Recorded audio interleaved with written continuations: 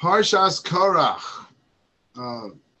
So this is the parsha where we learn about how to fight and how not to fight.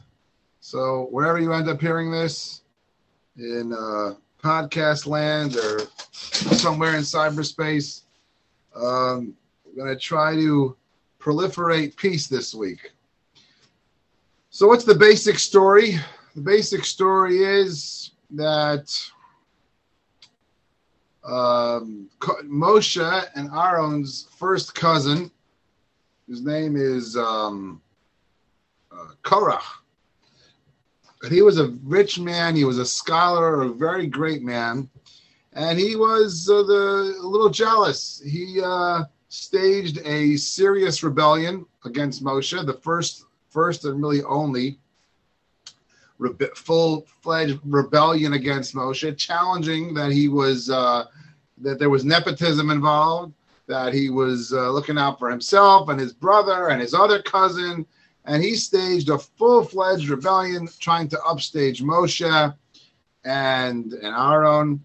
And ultimately, Hashem showed, he needed to show, the commentaries say, that Moshe is beyond reproach. He is an absolute prophet.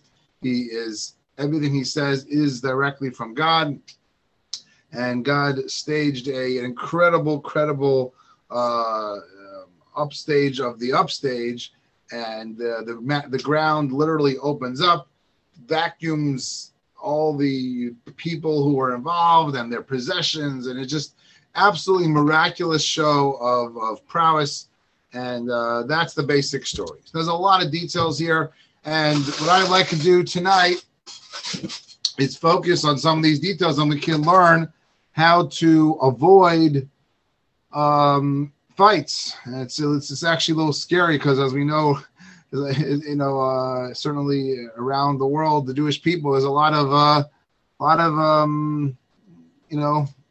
of contention going on. So actually, fascinatingly, if you check out, there was actually in Jerusalem this week, there was a huge a parking lot. Thank God no one was hurt. A big parking lot, a huge opening in the ground opened up, and a bunch of cars went in and fell all the way in this huge thing. So it's scary. Maybe everyone's talking, like it's God sending a message. We got to get along. So, what's the claim now? If you look at any imposters who ever stage a rebellion, they're usually pretty smart guys. They're not just shooting from the hip. They got a plan. So, as we'll see tonight, Korach had a brilliant plan. And what did he do? You have to look at the words that he said. What did he say? He said, kulam kedoshim. Moshe, you think you're the only one, you and your brother? Everyone's holy. He says, why are you making yourself in charge of everyone? Everyone's holy. So Rashi points out that this was the first thing you could watch where a smart person could have figured out that Korach was full of baloney. Because Rashi says that really what was bothering Korach, he made it sound like, I'm for the people. I want, communism, socialism, everyone's the same. And that's very attractive to people. Your average person wants to hear we're all the same. But that's the way he gets followers, but that wasn't his agenda. What was his agenda? Rashi brings down the Medrash Tanchuma that, as we said before, Korach was jealous. Why was he jealous? Because his younger cousin became the prince of the tribe. And that was really what needled him. He kind of understood really that Moshe was greater, maybe, and Aaron was greater. But when his kid cousin gets the nod, that's what really bothered him. And of course, it looks kind of petty if he goes and starts telling everyone that, oh, I really should have gotten it. Instead, what does he do? He gives a straw man. And the straw man says, well, it's really, I care about everybody. So when you hear someone make big, broad statements, that means they're trying to appeal to the crowd. And you got to try to see through it and see, is there some sort of agenda here? And that is anytime you see someone instigating a dispute, you got to look around and see maybe this thing on the surface looks like it's a good cause. You have that today. A lot of times people on the surface have seems like it's a good cause. But when you dig deep, sometimes you don't even have to dig too deep. You find that there's an agenda there. And we certainly know there's many social movements that way today. Many quote-unquote religious movements like that today. That's the first thing. Buyer beware. Beware of agendas. Especially when the platform sounds so appealing to everybody. Okay. 1 second. Okay. So then it says, at the end of the whole story, it says, V'lo yiyeh chikorach v'cha'adaso. Do not be like Korach and his people. So there's actually a mitzvah in the Torah. There's a mitzvah in the Torah to not get in fights. It's actually a mitzvah, not to fight. Besides all the other Lashon Hara and all these other things, this piece part says, don't be like Korach. So there's one exception. There's one time when you're allowed to get in a fight, a quote-unquote fight. The exception is if it's for the sake of heaven. It says in Ethics of the Fathers, Kol machlokas shehi l'shem shamayim, if something is for the sake of heaven, then that's okay. So Rabbi Yonasan Eibshitz, he asked the question. He says, Yeres Dvash. So he asks, how are you supposed to know? How are you supposed to know? In general, we're saying fights are horrible. Fights are horrible, despicable. How am I supposed to know if it's for the sake of heaven? So Rabbi Yonasan Eibshitz gives a very helpful litmus test to ask yourself, either about an argument you're involved in or when you see one you're considering being party to. And he says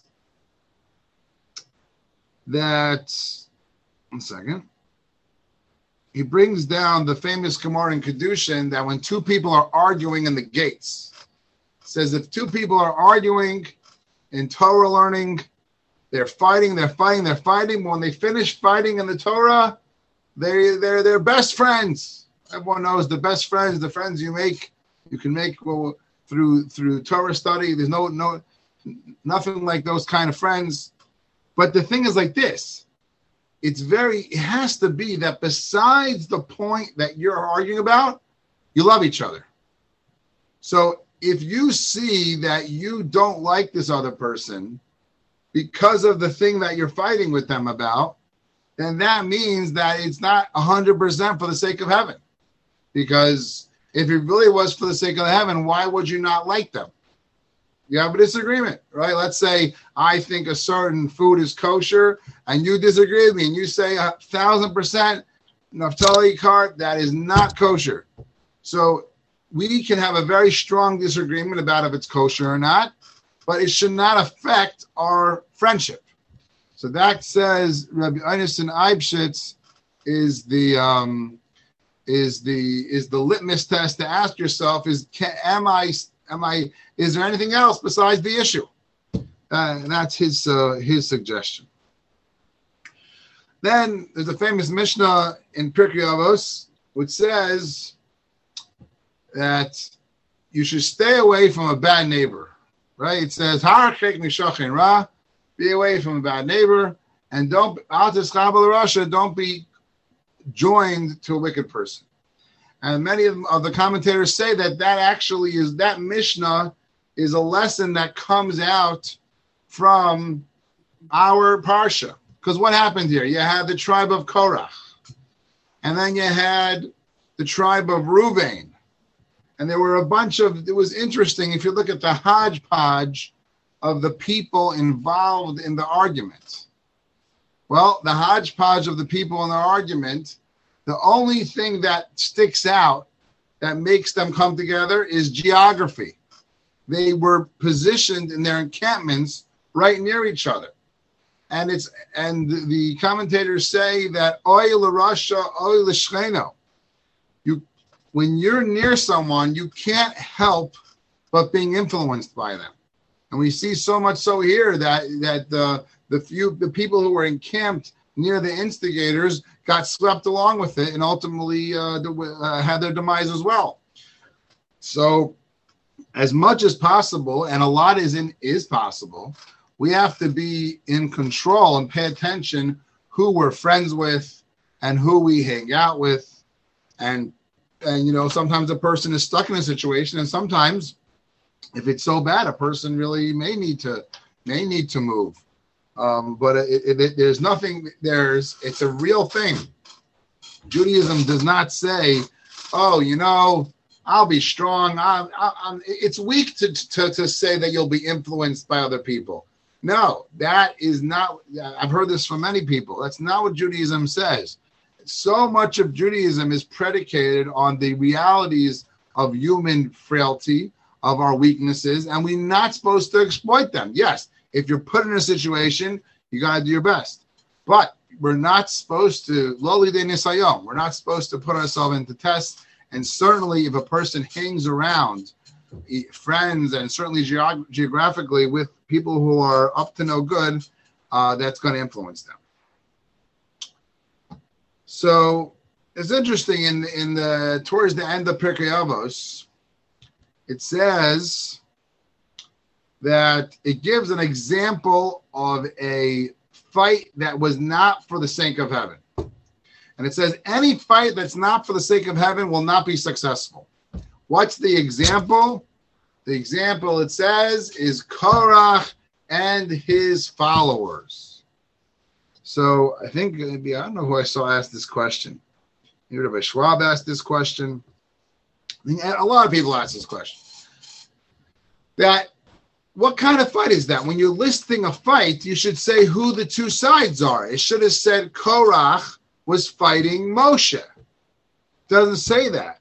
It says the fight of Korach and his followers. So everyone asked this question. And so one answer I saw, that this was the only fight in world history that was completely one-sided. If I say there's a fight between Korach and Moshe, that sounds like Moshe was a part of the fight. If you look in the verses, Moshe not once stoops to Korach's level and starts being engaged in the fight. He never engaged in the fight. And that is unique. Always, always, always, we're in a fight. There's a famous term, it takes two to tango. Now, sometimes when you're tangoing, it could be 60-40, sometimes 50-50, sometimes 70-30, maybe even sometimes 90-10. But says Chazal, the only time there was a fight that was 100% one side was right and zero the other side was Korach and Moshe. Moshe was 100% right, Korach was 100% wrong. Since then, we always know if we're in a fight, there's got to be something that I did wrong here. And they actually have heard this common peacemaking hack, as they say, is if you're in a fight with someone and you're stuck, and you know that the other person is they're the one being really wrong here. But if they're the one being wrong, they're unlikely to turn it around. So a suggestion that's given is, if you could think of the one piece of it that you did wrong and you can fix that, a lot of times the whole thing will turn around. So that's the lesson we learn. We're supposed to learn from this story is that except for the story of Korach, it always is one-sided. Now, Rabbi Schwab turns out he explains another reason why the Mishnah Pirkei Avos doesn't say it's the fight of Korach and Moshe. He says it's because when you have a discussion means I listen to you, you listen to me. Korach did not listen to Moshe for a second. So it would not be true to say that Korach, it was a fight of Korach and Moshe. It was basically a monologue of Korach. And if you look in the verses, it's actually incredible. Korach, Moshe basically says nothing. You could have taken Moshe out of the room. All Moshe keeps doing, the verse says, he keeps going, oi. He keeps putting his head, he says, Moshe keeps falling on his face, but he doesn't say anything. Right? And that's another huge recommendation. If someone is fighting and they're raging at you, so don't engage back. It's very hard, but Moshe did it. Now, how is it possible? Someone says something that I think is dead wrong, and I think I could slug them up. How can I not fight with them if they're dead wrong? Or I just totally don't see things the way they do. So as Shlomo Eger, Rabbi Akiva Eger's brother, he quotes the famous Gemara in Brachos. The Talmud says, Kishem shepartzufeihen einon shavim, just like there's no human being on the planet who has the same exact face as someone else, kach deoseam einon shavos. No one sees things exactly the same. There's no such thing. We're never going to look, even if he went to the same yeshiva, with the same family, from the same town, went to the same school, no one looks at things the same. And just like I'm not insulted if you don't have the same beauty mark as I do, I should not take it personally if you look at things differently than I do. Not easy, but that is what Shlomo Eger says based on the Gemara in Brachos. Now the Ramban asks a really tough question over here.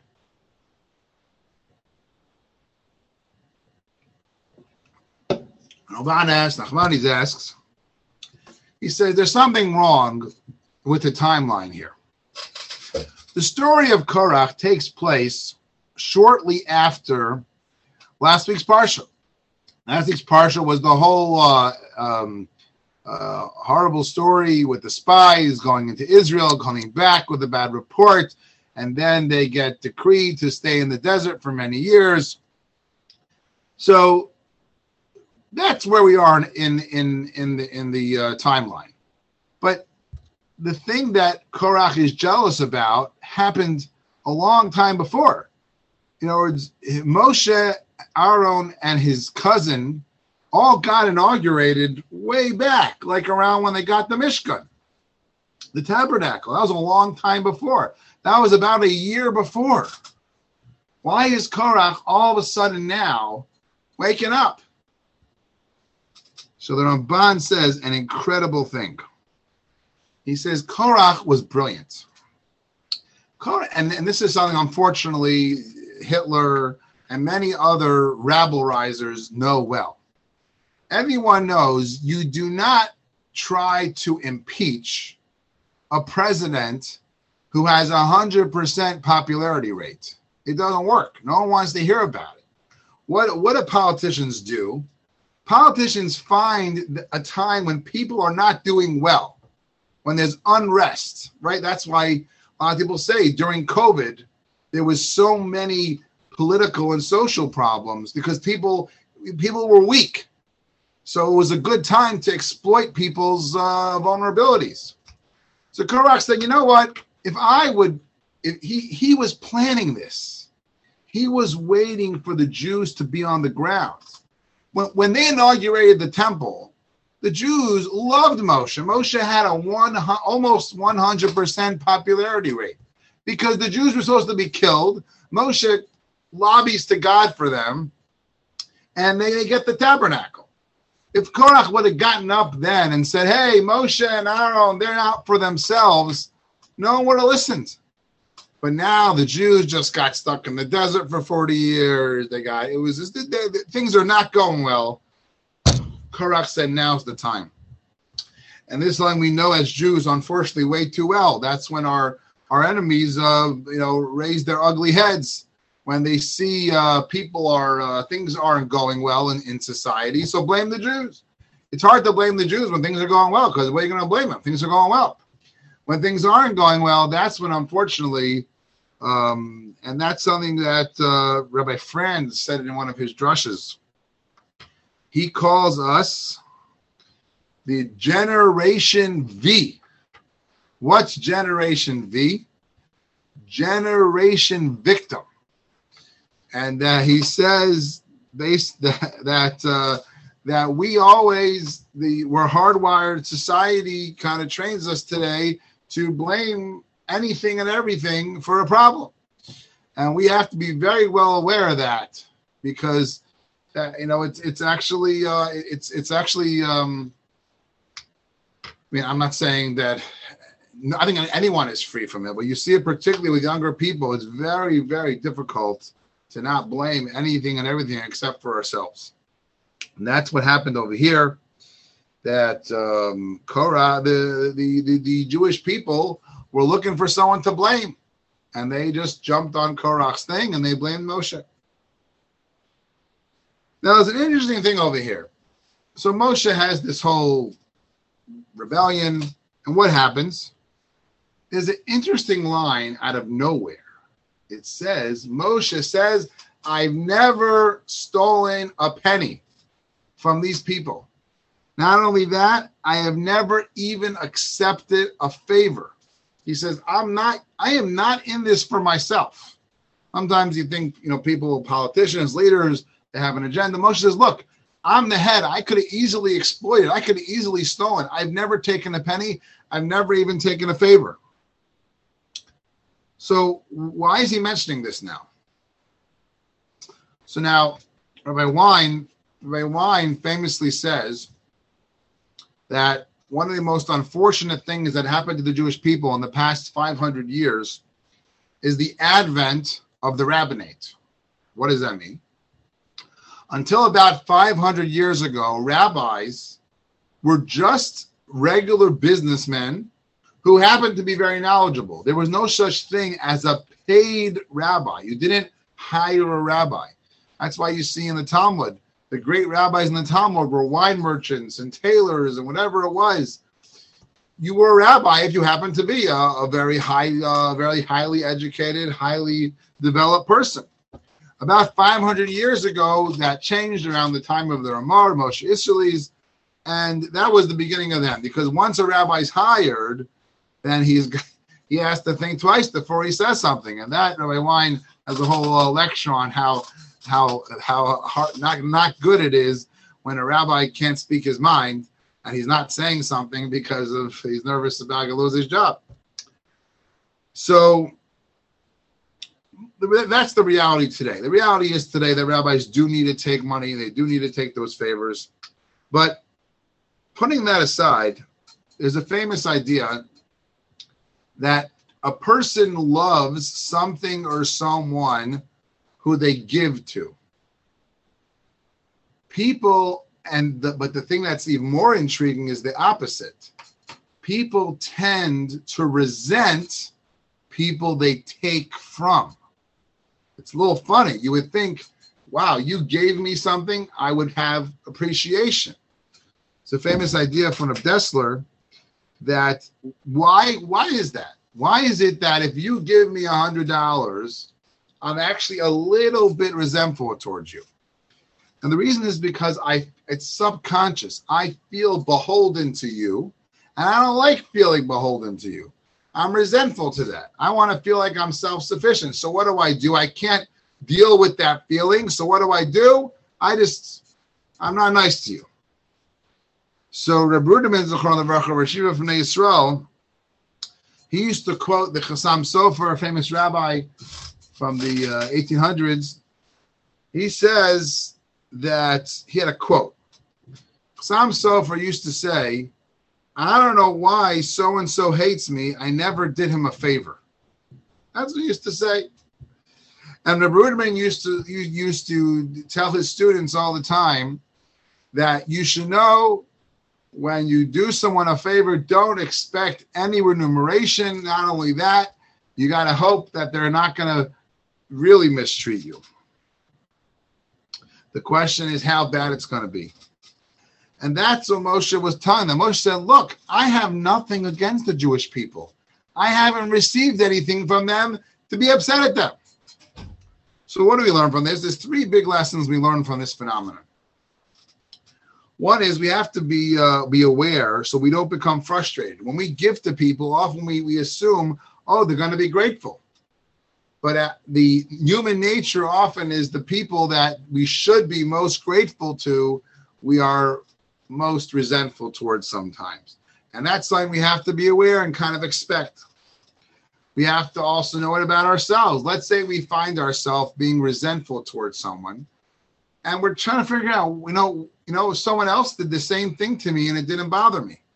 Well, the answer might be that it's actually someone who gives to you a lot, and you don't want to feel beholden.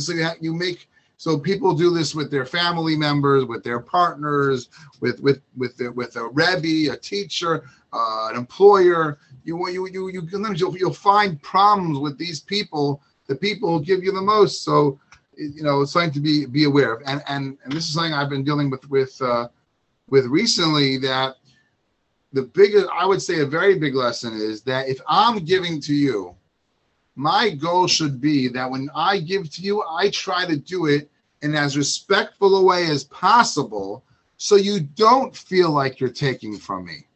Because it doesn't feel good to take. People don't like to feel like they're takers. So yes, we have to give, but we have to try to give as much as possible in a way that the person doesn't feel like they're taking. That's why very great people, they find a way to give to people in a way that the person doesn't even feel like they took anything. They make you feel like you're doing them a favor by taking it, or some other creative way. I mean, that's a really big chesed. It's a really big chesed that when you give someone something, to try to find a way to make the person not feel beholden to you. And especially people who are big givers. It's hard, that's a hard thing to do because you want the people to appreciate it, but it's really, really important to help them not feel that way. One last idea from the Chofetz Chaim. So in the Sefer Shmiras Halashon, he discusses at length the evils of machlokes, and he points out that the crux of the matter, the exact point that's the issue in machlokes is the need, the koach hanitzachon, that I want to be right, I want to be victorious. And that's really all it is sometimes, because sometimes you won't even get anything out of it, or the issue already was solved.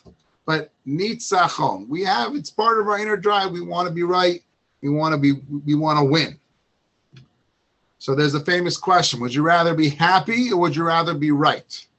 It's a famous Shalom Bayis quip, right? So we know logically, you don't get anything if you win, especially if the other person is not happy. So the Chofetz Chaim brings out this point, and he says this is a scary thing sometimes, especially for parents, especially for teachers, or anyone who is in any position of influence. We all know, I have a community leadership position. I'm a father, I'm a husband, I'm a brother, I'm a son. I have a lot of positions. I know that the thing that looks worst for me, if I'm trying to impress the community, let's just say, if I'm trying to make a good impression on my family, on my constituents, the worst thing to do, I know, is to come across as argumentative. No one respects someone who's argumentative. And we also know how damaging it is when machlokes happens. But yet, and I would never go over to someone and punch them in the face, but we all know if someone experiences my being argumentative, that it hurts them. So the Chofetz Chaim used to go over to people and he would say, why did you hurt Chaim Yankel? He's like, I never hurt Chaim Yankel in my life. He's like, well, I saw you fighting with your brother near Chaim Yankel. Anyone who's near fighting gets hurt. So the one time, there's a story, I'll close with this, or wrap up. The Chofetz Chaim saw two Baal Batim who got into a huge, huge argument. Big argument. But who knows? Probably started with something small, and then they stopped talking to each other, or whatever. And it got really ugly, and it got so bad that unfortunately, children passed away. The Chofetz Chaim goes over to one of the parties, and he says, you got to stop. God's sending you a message here. This is a horrible, horrible fight. You guys don't talk. You guys don't this. God made one of your children die. And this person turned to the Chofetz Chaim, and he said, Rebbe, I'll bury all my kids, but I'm going to win. And as a famous ball player said, winning isn't everything, it's the only thing. That's not Judaism. Judaism says winning is, if you win, you win. But arguments, and I'm thinking to myself, it's the worst. And that's what we have to learn from this week's Parsha and all these lessons. We learned the lesson to watch out for agendas. We learned from Rabbi Yonasan Eibschitz that you pay attention to see if you're able to interact with the other people outside of the issue. We saw from Pirkei Avos that staying away from people is it's your fault. You got to stay away from bad neighbors and bad friends. We said how almost always disputes are not one-sided. You heard from Shimon Schwab that you got to listen to the other side. Reb Shlomo Eiger said to us, really, there's no reason to be upset at someone just because they disagree with you. We heard from the Ramban to be careful for the Generation V. You got to be careful for being the victim and careful for watching out for when people are low, and that's an opportune time for argument. We learned from Reb Ruderman that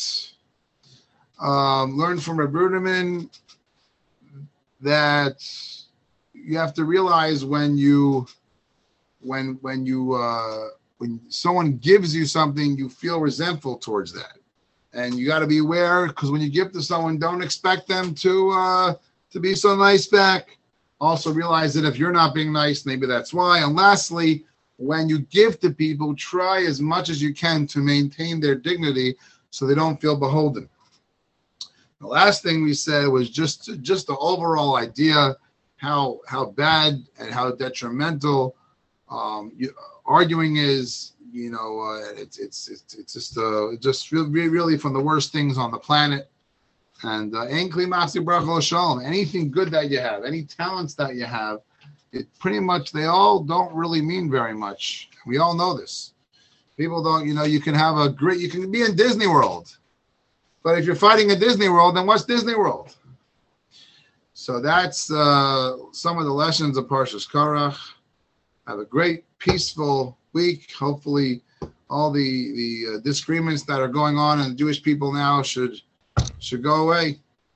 A good Shabbos.